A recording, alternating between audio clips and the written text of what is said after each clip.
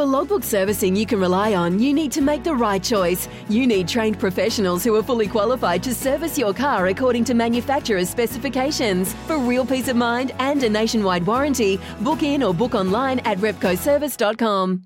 Let's turn our attention to Wimbledon quarterfinals night tonight. Plenty going on. The one man we turn to, thanks to the Australasian Academy of Tennis Coaches, providing quality coach education across the globe. Inquire and enrol at aatc.tennis. The main man of tennis at SEN is Brett Phillips. BP, hello. Hello, Sam. Good to chat. Yeah, quarterfinals. Last date, this is where you want to be in a major. Absolutely. Before we get to those, we've got a couple of our very own who are now into the quarterfinals. We'll speak about Ali Tomljanovic and Nick Kyrgios about what's to come for them. But let's just have a quick chat about what has been. What were your views last night when Channel 9 have got to make the decision? Do you stick with Alex de Minaur? Do we get to Nick Kyrgios? Do we need to put someone on a subsidiary channel? What did you make of what's been a bit of I suppose a disenfranchised number of tennis fans not happy with the way it was all executed last night? A little tricky. I was in there, Sam, when it was all happening at Channel 9 last night, and it's a tough one when you got we had three Aussies playing at once at one stage, and obviously because the broadcast had been with de Minaur in this roller coaster match, he looked like he was going to win 2-0. A difficult time to pull away from that. But look, at the end of the day, like, I don't obviously have any say in those decisions, but TV obviously is going to probably lean towards Kyrgios as the person that, the theatre goer wants to watch, who's staying up at that time of night, who wouldn't maybe normally watch tennis. And as we know, it's a numbers game in our caper, TV and radio, and that's the decision they made. It was a difficult one, and obviously the de Minaur match just went on and didn't look like ending at one stage. If you're asking me, I still think we should start every tennis conversation with Alex de Minaur, but we always start with Nick Kyrgios, don't we? So I went half and half. Yeah, yeah, yeah. That's I think he's been our number one for 3 years. I probably would have stuck with the Demon and made him the focal point, but he doesn't obviously carry the weight of Nick, so I get it. But, I suppose if Kyrgios does fulfil his potential and possibly win the whole title, then, we have a different conversation. Did you make much of the wardrobe change of Nick? Did it worry you? Well, at the end of the day, you should respect the environment you're in my view. Now, Wimbledon is relaxing, no doubt, some of its traditions, and give it 5 or 10 years, and we might have a lot more of their traditions relaxed. But the bit I don't like, and I reckon it would annoy you, Sam, if you went into a press conference as a legitimate journalist, newspaper journalist, TV journalist, radio journalist, whatever the caper, you ask what you think is a reasonable question, and to sort of be belittled, I just don't like that part of it. No, absolutely. There's absolutely nothing wrong with that question, and that's part of Wimbledon. Part of Wimbledon is to respect the environment, and it's right. It's like going to Augusta and respecting the traditions there, and the Masters every year. And if it's surely it's not that much of a hassle just to conform for a couple of weeks of a 52-week year. But, if you want to just sort of rile up and challenge that tradition, is that necessary? I don't know. No one else does it. Didn't Agassi? I seem to remember Agassi trying to rail against that at one point. Or am I rewriting history there? Well, yeah, I'd have to think back. Yeah, you're probably right. But to your point, though, BP, I think that's absolutely fair enough. So challenge the convention if you want, but the question is a valid one, as you say, and it's interesting with Nick that the hypocrisy that sometimes I don't think he understands that he's swimming in and creating is when he talks about being and bemoaning the fact that he's constantly disrespected, yet he constantly disrespects journalists for asking a reasonable question. He constantly disrespects officials and lines people. I can understand where he he can mount an argument about the way in which sometimes he's reported on or treated in the crowd. That's fine. But are you living the standard that you're expecting from others? And sometimes it's a no. And on one hand, he says he doesn't care what anyone says, but then in the next sentence he says, well, I've got a long memory and I never forget and I've got a chip on my shoulder. So it's hard to keep up. It's hard to keep up. What about tonight's matches? Yeah, looking forward to particularly Novak Djokovic and Jannik Sinner. I mean, this is a generational battle. I love these.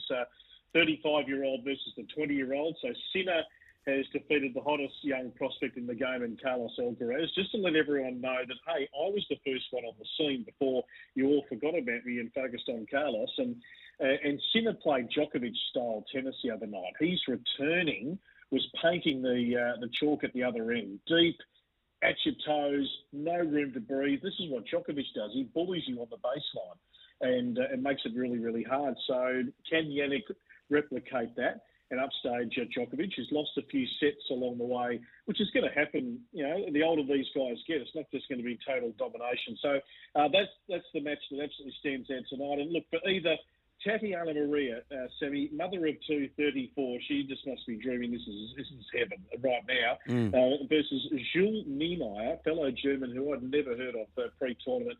To think that one of those could be in a semi-final, that's what we love about sport. There's a smoky that just you cannot even predict at the start of the tournament. So for one of those, a nice paycheck, and the resume is going to look extremely different. Oh, it's life-changing, absolutely life-changing. David Goffin. I hadn't heard that name coming into Wimbledon either. He's got the number 9 seed, Cam Norrie from the UK, and it's, Henman Hill, as we used to call it when we were looking for, Tim Henman, could he reach the promised land? There's some expectation building on this young man. Well, Cam Norrie is a tremendous story. We were talking about it on the first serve last night. I mean, just wrap your head around this just for a moment. So he was born in South Africa to a Scottish father and a Welsh mother who are both microbiologists, tough going living in South Africa back 20, 30 years ago. So the family moves to New Zealand and he represents New Zealand as a junior. There's obviously not a lot of money in the Tennis New Zealand Federation there to support their juniors. So he defects. He goes on a plane by himself as a 16-year-old to the UK, where his parents obviously native Brits, and he can play under that banner. Went into an academy, went and played college tennis in the US. Here he is, 9-10 years later, and he's debuted in the top 10 the last 12 months. He won Indian Wells last year, solid pro, and now he's getting his best result at a major. He's been on an incredible ride, this guy, and he's still only 26. I mean, he's almost had 50-odd years of life experience out there. So he'll have a crowd that I think is the loudest in tennis, Sam. No one supports their home players better than I think the Brits do. It's just a roar that is palpable over there, and I don't think he'll feel the pressure. But, yeah, David Goffin returns to the quarters for the first time in 3 years. He's a good, solid player, obviously being top 10. And Norrie, though, I think might just have his measure. And the other one there is Ons Jabeur on the women's side.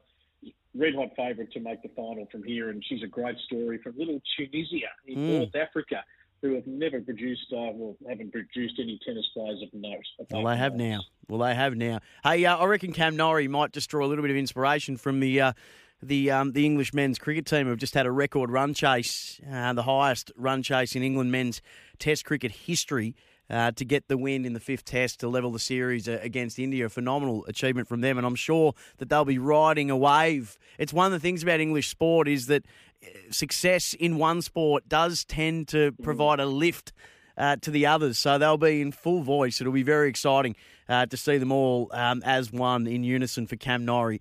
BP, just for Isla Tomljanovic, have you got a belief that there's more to come for her, or is quarterfinals about as far as you think that her journey takes her? Well, this is a much more winnable match than 12 months ago when she had to go up against Ash Barty, which was always going to be a formidable task. But this time around, she plays a girl called Alina Rybakina from Kazakhstan. Big, tall, strapping girl, long levers, really decimates that tennis ball. I mean, she is powerful, so she's going to build some pressure on Isla. But the Isla game is made of the right stuff.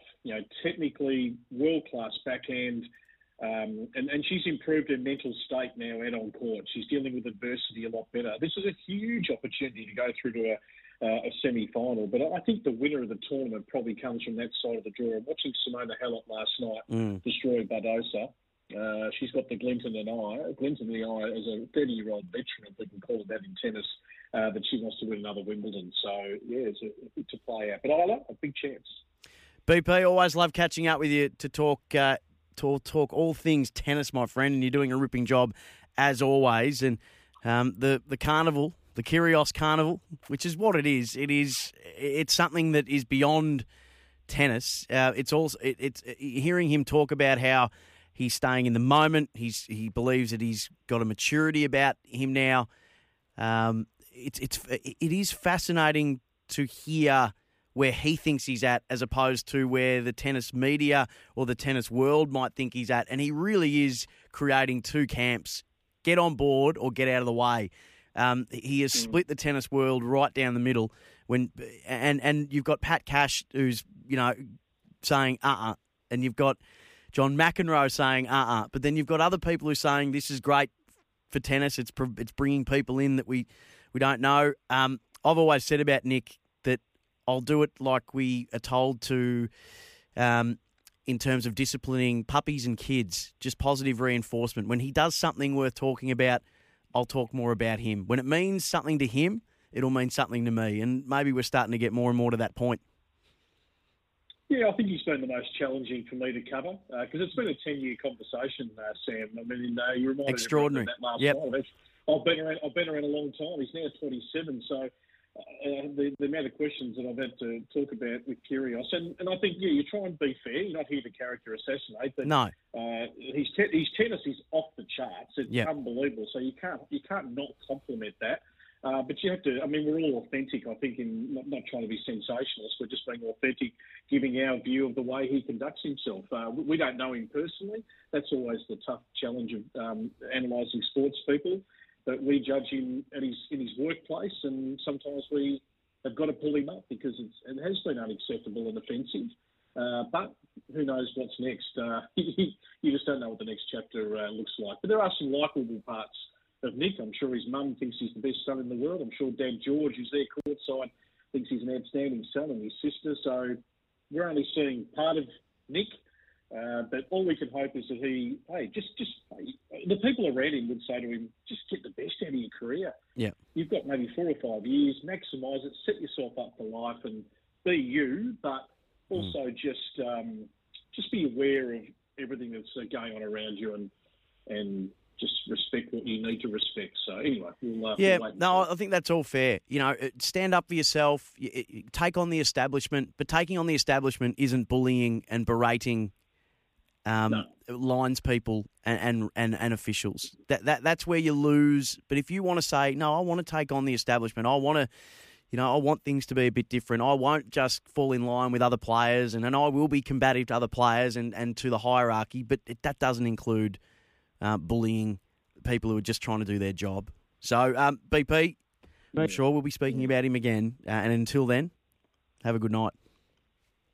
You have a great show. We'll talk soon. When making the double chicken deluxe at Macca's, we wanted to improve on the perfect combo of tender Aussie chicken with cheese, tomato and aioli. So, we doubled it.